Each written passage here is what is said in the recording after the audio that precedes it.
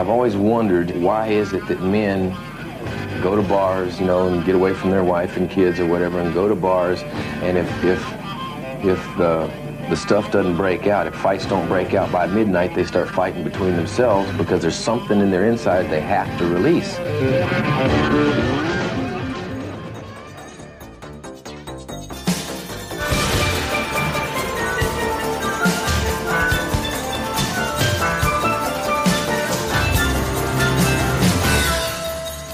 Life moves pretty fast. You don't stop and look around once in a while, you could miss it. Deilig, deilig, deilig. Ringpermen rett på video, tilbake i ditt øre. Velkommen skal du være.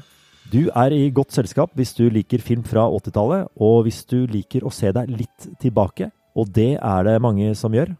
Vi har kommet fram til episode nummer 39. Og Trygve, jeg regner med at nå har du våkna om natta, kaldsvetta i sånn abstinensgreie, fordi du så klar for å komme i gang igjen.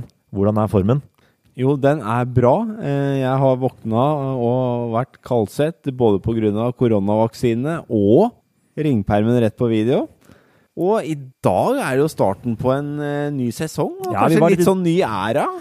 Ja, det en ny æra, sier du. Hva tenker du på? Nei, vi har jo ymta litt inn på det, men ringpermen tar jo slutt en gang, og vi har jo funnet ut at det som igjen av ringpermen nå, det veldig, veldig sær og smal film, og vi ønsker kanskje å gå litt videre, kanskje til filmåret etter ringpermen 1989, som var et veldig spennende filmår, og et filmår som betydde veldig mye for meg og min filminteresse. At vi bruker litt tid nå og fokuserer på 89, det rom for. Hvorfor sier du at filmåret 89 var så spesielt? Mener du spesielt i filmhistorien, eller for deg? Litt begge deler, vil jeg si. For meg så var det litt sånn at jeg begynte å bli eldre og dro mer og mer på kino til byen, samtidig som jeg leide mer og mer film på eget initiativ. Jeg var ikke avhengig av foreldre lenger, så jeg fikk sett mye mer film. Du hadde ikke tid til å skrive de anmeldelsene i like stor grad, kanskje? Det hadde jeg heller ikke, fordi jeg så mer film, og det var mer som skjedde i livet. Man blir jo 17-18, det blir kanskje litt festing, mer ute med gutta. Mindre tid på rommet. You name it. Ja. Litt sånn naturlig.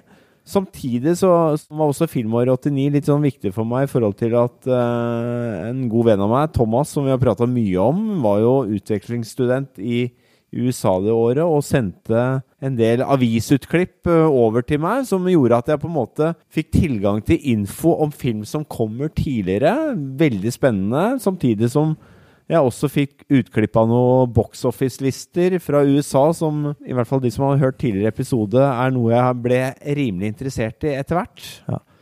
Sommeren 89, det går liksom for å være, der det noe spesielt. Det helt riktig, og vi har pratet om at summer blockbuster jo et uttrykk som kanskje startet så vidt i 1975 med Haisommer, men det ble nok mye mer industri rundt det, og det startet nok spesielt i 1989 med filmer som Indiana Jones 3, Batman og en drøss andre filmer. Vi tok en liten opptelling, premierefilmer fra, hvis sommersesongen fra slutten av mai til midten av august. Det var 10 av 12 filmer eller noe på de hadde premiere på sommeren. Det var mye annet som skjedde også, som gjorde at det ble mer fokus rundt blockbuster på sommeren, Oscar-filmer på høsten, og premiere, det amerikanske filmmagasinet kom, og bygde også mye opp under dette her, og bygde opp under at man fikk informasjon om film før det faktisk kom. Men du, vi kan bruke mer tid på å snakke om filmåret 1989 etter hvert som vi tar for oss noen av filmene i episodene fremover, og det tror jeg blir veldig bra. Men betyr dette her, du sier sånn gå over fra permen, og det tror jeg slutt på Cannes-film, så jeg blir bekymret. Det nok ikke helt slutt på Cannes. Det kom noe, i hvert fall etter min mening, god Cannes-film også i 1989, men det var jo klart, det begynte jo å skrante økonomisk da, så det ble mindre og mindre Cannes-film, men jeg kan love at det blir et par godbiter etter hvert. I den forbindelse så jeg en litt sånn god nyhet på internett i går. Det fikk jeg også med meg. Jeg så faktisk på Instagram om at Quentin Tarantino skulle delta på en filmfestival i Jerusalem og hedre Cannes Group. Altså, det frysninger. Vet du hva, da fikk jeg frysninger. Det var stort. Altså, Nå får du betalt. Nå føler jeg får betalt for å stått i stormen, gått foran og sagt at canon gjelder. Det det mange som mener det ikke har vært veldig mye sannhetsgehalt i. Jeg har i hvert fall stått på barrikadene. Ja, du sto på barrikaden for ABBA, og du sto på barrikaden for Cannes Films. Ja. Ingen ler av de i 2021. Nei. Ok, nå blir det mye bla bla her. Vi skal avsløre, det vet jo selvfølgelig de som har klikket seg inn på denne podcasten her, men hvilken film skal vi snakke om i dag? Jo, i dag skal vi snakke om den første filmen til Patrick Swayze etter Dirty Dancing, nemlig Roadhouse. Can I buy you guys a drink? Guess not. His name is Dalton. You don't look like much to me. Opinions vary. He's the best there is. Damn, that hurts, doesn't it? He says he's nice. I want you to be nice. Always nice. I know you're not a nice guy. Until it's time not to be nice. He's real good. Roadhouse, rated R. Starts Friday at selected theaters. Roadhouse, The Dancing's Over, No It Gets Dirty. Det var taglinen på filmplakaten. Ja. Her hadde Patrick Swayze dratt damer med Dirty Dancing. Ja. I Norge. Jentene så filmen 100 ganger, liksom. Dette har vi snakket om i Dirty Dancing-episoden. Han velger å på en måte gå over til en sånn guttas Dirty Dancing. Ja, fordi det vel ikke en type kategorifilm som traff en 13 år gammel jente. Dette her. Jeg aner faktisk ikke hvordan kategori dette her av en film. Du kan jo kalle det en litt sånn voldsromantikk, og mange av action- eller slåssscenene vel noe ballettpreg over, men det kan du si. Det jo ikke en type Dirty Dancing-film, nei. De prøver å tekkes jentene, det kan vi komme litt tilbake til. Jeg måtte forhøre meg litt med noen som var sinnssyke fan av Dirty Dancing, hvordan forhold hadde de til Roadhouse. Og det noen som nesten har traumer etter å ha begynt å se Roadhouse når de hadde forventninger til å se Patrick Swayze. Ja, sånn, etter å ha sett Dirty Dancing. Altså, den største skuffelsen. Det akkurat som de fornekter filmen. Den eksisterer ikke. Men de kom kanskje litt tilbake når han ble med i Ghost etter hvert da. Filmen hadde premiere i USA 19. mai 1989, skulle opprinnelig være en marspremiere. Og det synes jeg litt sånn interessant, fordi uka etter 19. mai 1989 så begynte jo denne box office-sommeren som du refererte til i stad. Ja, og da kicka vel Indiana Jones 3 i gang uka etter. Ja, og til et budsjett på 10 millioner spilte den bare inn 30 millioner. Jeg synes det dritbra. Ja, det ikke krisebeløp, overhodet ikke, men man hadde kanskje litt mer forventninger til liksom filmen til Patrick Swayze etter Dirty Dancing og så videre, så kanskje litt under forventningene, tipper jeg da. Det kan også være at kanskje ikke filmen så bra, så den fikk ikke den hjelpa av Jungeltelegrafen og sånn, bare sånn Indiana Jones uke etterpå, den døde. Til Norge kom den ikke før den 10. januar 1990. Selvfølgelig en 6-7 måneder etterpå, det som det pleier. Ja, det var fast takst, det. Hva handler Roadhouse om egentlig? Jo, Roadhouse handler om følgende. Dalton, spilt av Patrick Swayze, en legendarisk dørvakt som kommer til Jasper i Missouri med en bestemt hensikt å gjenopprette ro og orden på den beryktede baren Double Deuce. Men når han etter hvert rydder baren for skurker og leiemordere, pådrar han seg deres arbeidsgivers vrede, den beryktede gangsteren Brad Wesley. Hele byen lever i frykt for Wesley, men Dalton kampklar. Pådrar han seg deres arbeidsgivers vrede. Det jo voldsomme ord du bruker her. Ja, vrede som du brukte i anmeldelsen, skrev også. Ja, det kunne vært et ord jeg brukte i anmeldelsen. Patrick Swayze har vi nevnt, var med i Dirty Dancing, modig valg som sagt, ble med dette her. Spilte vel også en film som het Next of Kin i 89, og så gikk det jo rett over til 1990s største suksess, Ghost. Ja, så 2 filmer altså mellom Dirty Dancing og Ghost, som ble ikke noe fart i. Men Ghost i 90, og filmen etter Point Break, det var da han pika. Ja, det store filmer. Det var først da han ble kåret til verdens mest sexy mann. Åja, ikke etter Dirty Dancing, altså. Andre roller spilles av Sam Elliott. Ja, han kul. Eller Sam Neill, som jeg alltid pleier å si da. Ja, vet du hva? Det har jeg også blandet noen ganger. Ja, Sam Neill. Altså, jeg sier litt feil, men Sam Neill, det er han fra Jurassic Park. Det er ikke han vi skal prate om nå. Det er Sam Elliott. Utrolig tøff fyr, Altså, du får fader ikke tøffere enn han, altså, det går ikke an å få en fyr plassert i 2 boots tøffere enn han her, altså. Nei, jeg husker etter denne filmen her på tidlig 90-tall at det var han som ble snakket om. Altså, Patrick liksom, nei, dritt i han. Det var Sam Elliott med sånn hestehale, topp og skinnjakke og Harley. Blir det tøffere, liksom. Han kjenner jeg ikke så mye til sånn ellers. Har du noen filmer og greier med han, eller? Ja, jeg hadde sett den i en film tidligere som heter Blue Jean Cop, sammen med Peter Weller. Og Peter Weller fra Robocop. En ganske kul actionfilm fra 1988 som jeg faktisk lurte meg opp på Soria Moria og så. Helt oppå der, oppå Torshov? Ja, helt oppå Torshov, fordi vi har jo pratet masse om Sentrum Kino som ble lagt ned. Jeg trodde disse filmene som gikk på Sentrum, døde de? Nei, jeg trodde de gikk til Eldorado. Ja, men det var en kort periode hvor de skikkelig ultrasentrumfilmene Soria Moria tok over for dem et halvt års tid. Soria Moria prøvde liksom å eller Oslo Kinematografer prøvde å få etablere det, ja. Det er sånn dårlig gjort, men props det var jo 2 saler på Soria, vet du, så de brukte bare 1 sal til men det. Men at de var villige til å liksom fortsatt satse på gangsterfilmen fra Sentrum, bare flytte den andre steder, det skal Ingeborg ha. Det skal Ingeborg ha. Så jeg så flere gode røverfilmer der. Så blant annet Running Man med Schwarzenegger der også. Så ja. Dette var nytt for meg. Jeg ble faktisk glad for at det var et marked etter Sentrum der da. Men når det er sagt, må det være tillatt å nevne det som står vårt hjerte nærmest, nemlig Oslo-kinoene.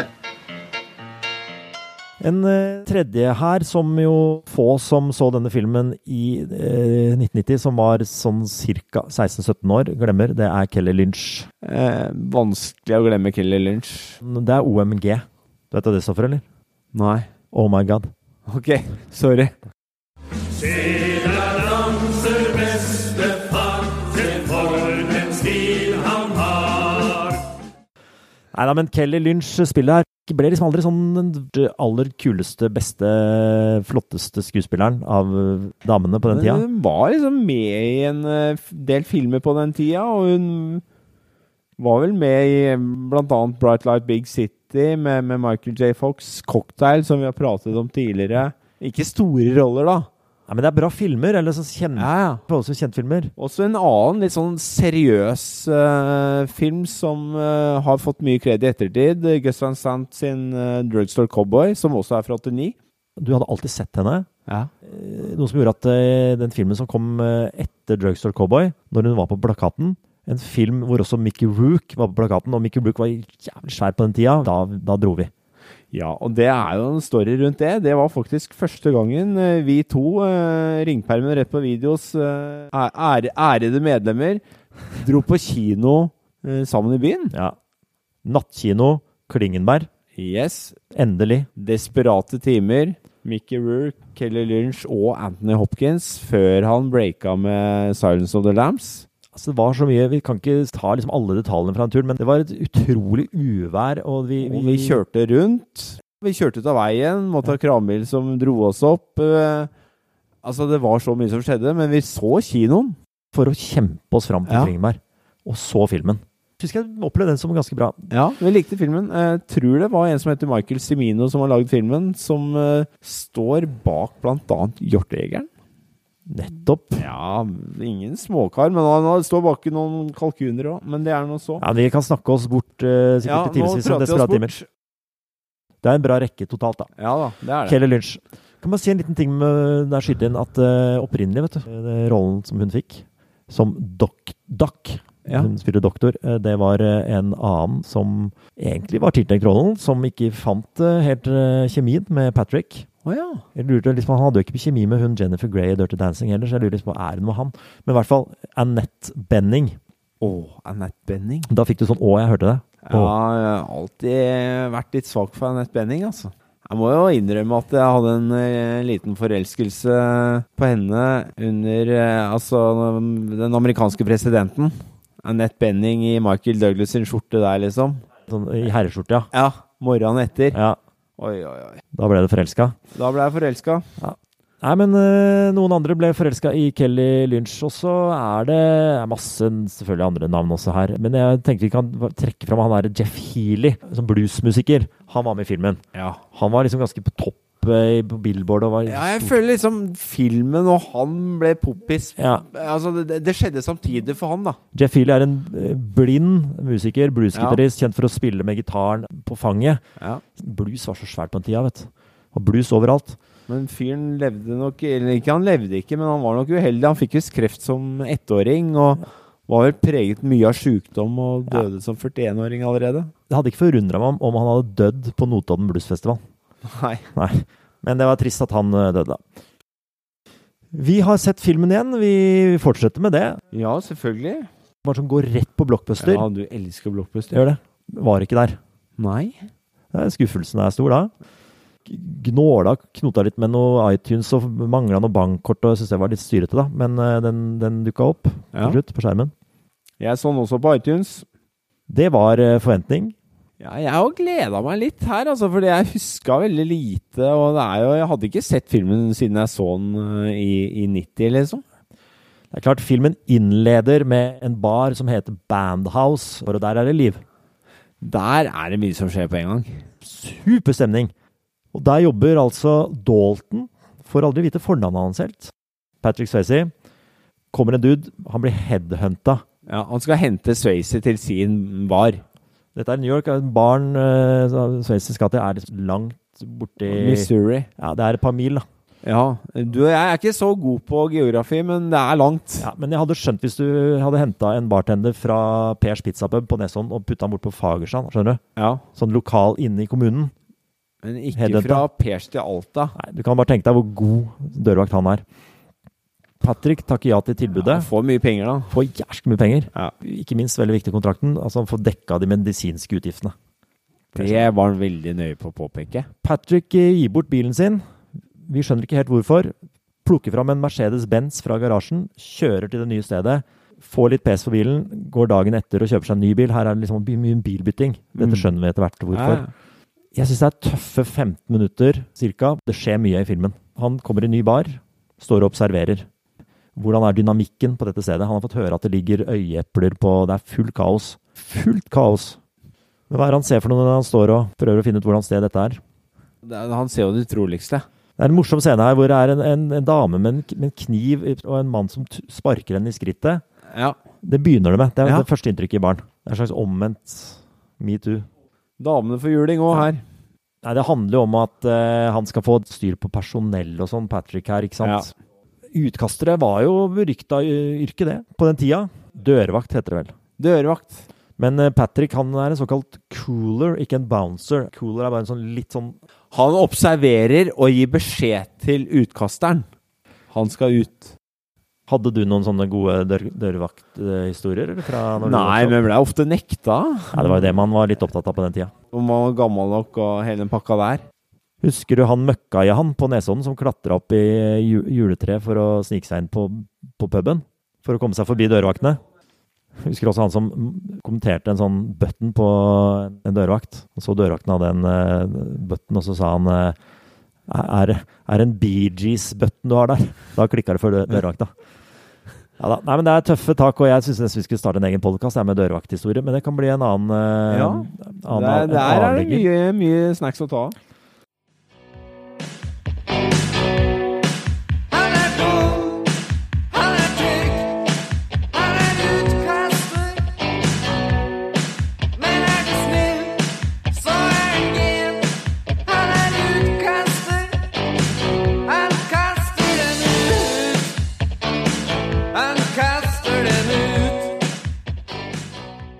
Etter observasjonen Patrick gjør på det nye stedet, ja. På det nye stedet, han ser at det der han som slipper inn de mindreårige, bare for han har lyst til å ha sex med de på bakrommet i pausene sine, ikke innenfor. Han ryker. Han ryker. Han ser han som stjeler penger fra barn, han ryker. Ja. Nei, han renser i hvert fall godt opp der. Han holder en veldig fin tale. Det kult. Det en klassisk scene fra filmen, hvor han, den der It's My Way or The Highway dukker opp der. Ja, den tror jeg fra filmen. Det stemmer sikkert ikke, men jeg føler at den fra filmen. Den lærte I hvert fall jeg, på den Så var det en sånn tida. Be Nice-slogan? Ja, han har liksom 3 sånne grunnregler han forteller til deg, at du skal selvfølgelig aldri undervurdere gjesten, hva gjesten er i stand til. Du skal forvente det uventede, og du skal ikke starte på innsiden, ta det ut på utsida. Og ikke minst regel nummer 3, be nice. Det høres veldig bra ut, men det er en sånn until it's time to not be nice. Not be nice. I want you to remember that it's a job. It's nothing personal. Uh-huh. Being called a cocksucker isn't personal? No. It's 2 nouns combined to elicit a prescribed response. I wonder if somebody calls my mama a whore. Is she? I want you to be nice. Men dette er en sånn der, som politiet i USA faktisk brukte i undervisningen, altså på politiskolen. Elevene syntes det var tungt med teori, så da brukte de denne talen. Da viser vi highlights fra Da Roadhouse. synes jeg at Joel Silver, som har produsert Roadhouse, da får han til noe. Ikke sant? Endelig lykkes du. Og etter å bare produsert de beste actionfilmene på slutten av 80-tallet, Predator, Die Hard, alle det som jeg snakket om før, Dødelig våpen, når du får power. Ja. Det er gøy. Ellers, det var et fint gjensyn med Kathleen Wilhoit fra Murphy's Law. En dyktig skuespillerinne, altså. Hun er jo opphavet til liksom, tittelen på Murphy's Law-episoden vår, den rappkjefta, og hun har litt den der kvikke, snappy stilen. Hun som jeg også snappy digger. og kvikk her også. I tillegg så viser at hun er dyktig til å synge. Ja, hun også opptrer sammen med Jeff Healey, synger en veldig fin versjon av den der Knock on Wood-låta. Ja, synger dritbra. Denne filmen varer 1 time og 54 minutter, noe som høres ganske mye ut. Det kan også hende det var, men det var opprinnelig 3,5 timer, den første versjonen av filmen, 3,5 timer, hvor hun her hadde en ganske stor rolle, eller? Så bakgrunnen hennes blir beskrevet i mye større grad, da. Så er det nesten synd, jeg kunne tenkt meg å sette en egen film om Carrie Ann, da, som hun heter i filmen, og hennes liv. Men hun er også og serverer frokost til Patrick en morgen for å advare han mot Brad Wesley, denne rikingen i byen, som blir på en måte erkefienden. Han er ikke så hypp på å ha Patrick i byen. Kathleen, eller Carrie Ann, da, drar på besøk til han og får se noe som vi også setter pris på, og alle de jentene som så Dirty Dancing satt pris på. Her er innsalget. Ja, han viser rumpa. Vi får se rumpa til Patrick. Ja. Ikke småtterier. Nei, det er ikke småtterier, og det er i det hele tatt veldig mye baris, og det er mye kropp. Mye kropp i filmen, altså. Ja, mye kropp på Patrick. Ja. Han er ikke så svær, jeg synes han er liten. Ja, han er vist liten, og det ble veldig kommentert i filmen også, at man hadde forventet at en dørvakt var større, liksom. Det sier alle. Alle sier det. You know, for that line of work, I thought you'd be bigger. Gee, I've never heard that before. Men han var smart, vet du. Ja, smart og kvikk. Han var brainy. Og vi går tilbake til denne baren, det er fortsatt kaos. Det er kaos, og det er... Du får litt bakoversveis i 2021, når du ser liksom gutta tar sånn offentlig på brystene til damene, og det er liksom helt dagligdags og greit, liksom. Og det her er vi vokst opp med å se på. Det er vi. Må innrømme at jeg tror nok ikke jeg tenkte så veldig mye over det. Nei, når jeg så det i 1989. Det var sikkert dritkult, men... Nå blir det litt rart. Ja, han skulle få ta på brystene mot $20. Ja, og så mot $20. Han vil kysse de. For $20, så satt han tok på det i stedet. Ja. Kyss de da. Ja, men jeg har ikke $20. Nei. Jeg har tatt seg til rette. Ja, det er litt vondt å se på. Den går sånn sett i MeToo-fella, denne filmen, selvfølgelig. Som mange andre filmer vi har sett. helt klart.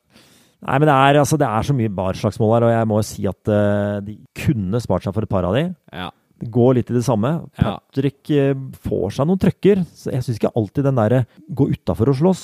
Det blir en del innvendig også. Ja, men han er jo en tøffing. Ja, han er en tøffing. Så da er det en tur til doktoren. Der møter vi jo Kelly Lynch for første gang. Ja, da dukker hun opp i filmen. Smashing.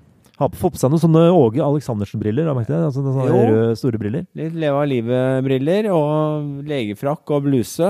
Det var flott hun, og de faller selvfølgelig for hverandre, og han får fortalt at han har jo studert filosofi i New York.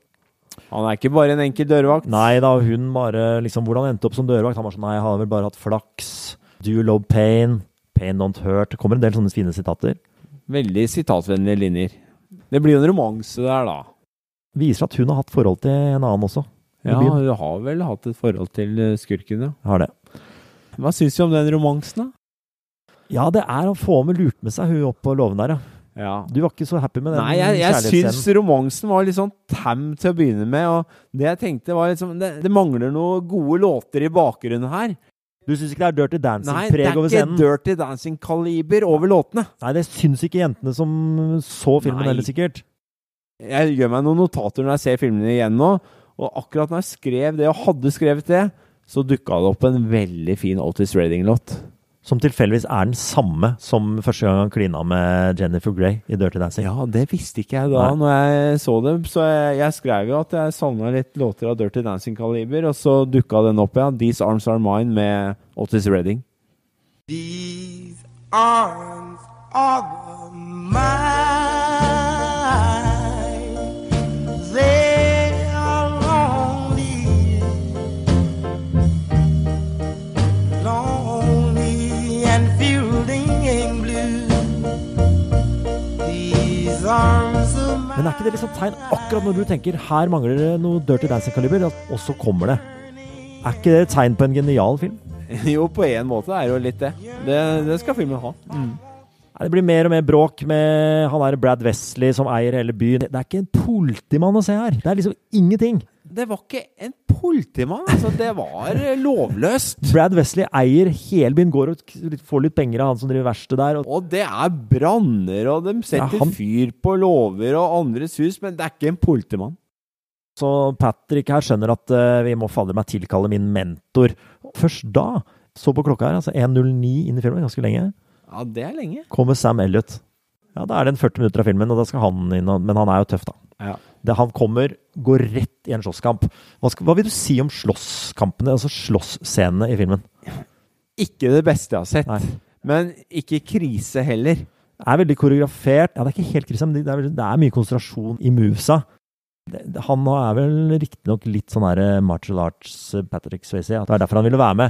Det ikke Van Damme eller Chuck Norris-kaliber over det. Nei, det vel da du skjønner hvor bra de da, når du ser noen andre skal prøve å gjøre det samme. Men Sam jo på plass, og de blir jo enige på en måte at de skal prøve å få noe slutt på denne dårlige byen. Jo da, og det blir oppgjør, og det blir litt av hvert, og det jo veldig mye formel utover, det ikke det? Det koser meg, for der driver filmen. Det mye rask klipping mellom scenene. Ja da, det det. Flinke folk som klipper også, vet du. Men det et lite øyeblikk på slutten her at han gjør jo noe gærent, og han dreper jo en fyr Patrick til slutt. Og vi har jo skjønt at han har noe svinn på skogen fra før, eller sånn, han drasser jo med seg noe fra New York. Har med seg bagasje og i forhold til noen tidligere forhold, og kanskje han har til og med tatt livet av noen, ja. Da det i ferd med å skjære seg med Kelly, doktoren. Da tror jeg faktisk at det skal gå gærent. Ja, du tror det, ja. Ja. Men vi får et slags fint oppgjør på slutten her. Ja, det blir jo veldig typisk oppgjør, og hvor liksom hovedskurken selvfølgelig den siste som skal ta skål på. Det formel. Men så kommer liksom alle de litt sånn eldre vise mennene i bygda, da, som Brad Wesley har på en måte styrt litt og hatt litt sånn makt over. Og kommer de gjøre opp litt. Ja, vi trenger ikke å si hva som skjer, men det kan gjøre opp litt. Ja. Det jo en litt sånn moderne westernfilm på en måte, det ikke da? Fremmed mann kommer til ny by og ordner opp. Dalton Brothers. Dalton føler jeg et veldig sånn westernnavn. De har masse westernnavn her som de har stjert fra litt referanse til gamle westernfilmer. Ja. Dette en film som blir dratt fram av mange som en av tidenes beste dårlige filmer. Der selvfølgelig balansen litt vanskelig. Jeg synes at det jo såpass tegneserieaktig at uten at det går helt over styr og helt sånn overdrevet. Jeg så på klokka etter 1 time og 20 minutter. Ja, det kvalitetstegn. Jeg synes tiden gikk fort. Det for meg kvalitetstegn. Sovner ikke. Veldig bra. Ja. Jeg har skjønt at alle som ble med på denne moro her, av skuespillere, klippere, Joel Silver, produsent. Ja, det mye bra folk med her. Ja, det at det så bra folk gjør nok også at det oppleves ganske bra også. Men jeg tror at alle som ble med gikk inn med en sånn der, altså de visste hva de var med på. Ja. De skulle liksom lage den perfekte drive-in-filmen da. Men den nok litt mellom noen sjanger her. Den er det. Den vet jeg skal tekkes til kvinnelig publikum, det mannlige publikum, eller en litt schizofren film. For meg ikke noe særlig mer enn en sterk treer. Jeg tror ikke Susanne på Nesodden, som kom i lokalavisen fordi hun hadde sett Dirty Dancing 13 ganger, jeg tror ikke hun ikke så Roadhouse 13 ganger. Men jeg tror faktisk jeg drar på jeg kjører en 4, altså. Ja, det er greit det. Jeg var fornøyd. En liten ting som vi ikke nevnte, var at du syns det var for mye røyking, som jeg i utgangspunktet ikke negativ til. Nei, og det gøy med en kul røykescene i hver film, men her ble det alt for mye røyking, og i hvert fall når jeg har det der bakteppet at Patrick Swayze røyka 40 om dagen i sitt sivile liv, år etter år, og døde av kreft alt for tidlig, så ble det litt for mye røyking for meg, altså. Jeg hører liksom når han ler litt, synes det er deilig å høre stemmen til Patrick Swayze, men når han ler, så hører jeg at det er 20 års intens røyking bak der, ja. Ja, det er jo som å høre en innrøkt 70 år gammel mann liksom, som ler. Du vet, den der gode raspete lyden. Det har faktisk også manusforfatteren angret på i ettertid, at han skrev inn så mye røyk i filmen. Men jeg tror Patrick kosa seg kunne røyke hele tiden, vet du. Digger å være på jobb og bare... Neida. Men du Trygve, vi må gå litt inn for landing her, episode 39. Hvor så du denne filmen her i 89? Jeg er faktisk litt usikker på om den ble satt opp i Oslo på kino. Ja, det et godt poeng, Anders. Den ble nok ikke satt opp i Oslo, så jeg måtte se den på Ås kino. Da man nøden når man bor på Nesodden og reiser til Ås kino. Hvem var som drev Ås kino? Det var jo, altså Ingeborg Moreus Hansen ville jo ikke sette den opp i Oslo, så selveste høvdingen, Terje Kristiansen, som var kinosjef på Ås, han satte opp Roadhouse. Det liksom for han som lagde de filmene med Løkkeberg og det greiene her. Og så, han satte opp Roadhouse. Han. Ja, han kjørte på. Og han redda meg flere ganger i 89, og det skal vi komme tilbake til senere. Kan også si at nå blir det jo ikke noe opplesning av anmeldelse. Nei, for du hadde ikke tid til det nå. Men du hadde en annen løsning. Jeg hadde en annen løsning. Jeg gikk vekk fra anmeldelsene, men jeg valgte en litt sånn shortcut-variant. Jeg hadde en glosebok som jeg skrev opp alle filmene jeg så i, og ga karakter. Jeg synes det ryddig. Og den filmen her... En sånn liten gul, ikke sant? Ja, en liten gul, som det sto glosebok på, sånn som vi hadde på skolen. Ja. Og denne filmen her ga jeg terningkast 5. Det ble en 5, ja. Det var så forventet.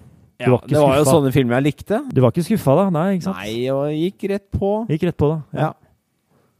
Jeg også opplever, jeg mener at jeg så den på lokalkinoen, og den gjorde inntrykk. Jeg tror Sam Elliott ble en snakkis, Kelly Lynch ble en snakkis, Patrick Swayze var vi allerede lei av.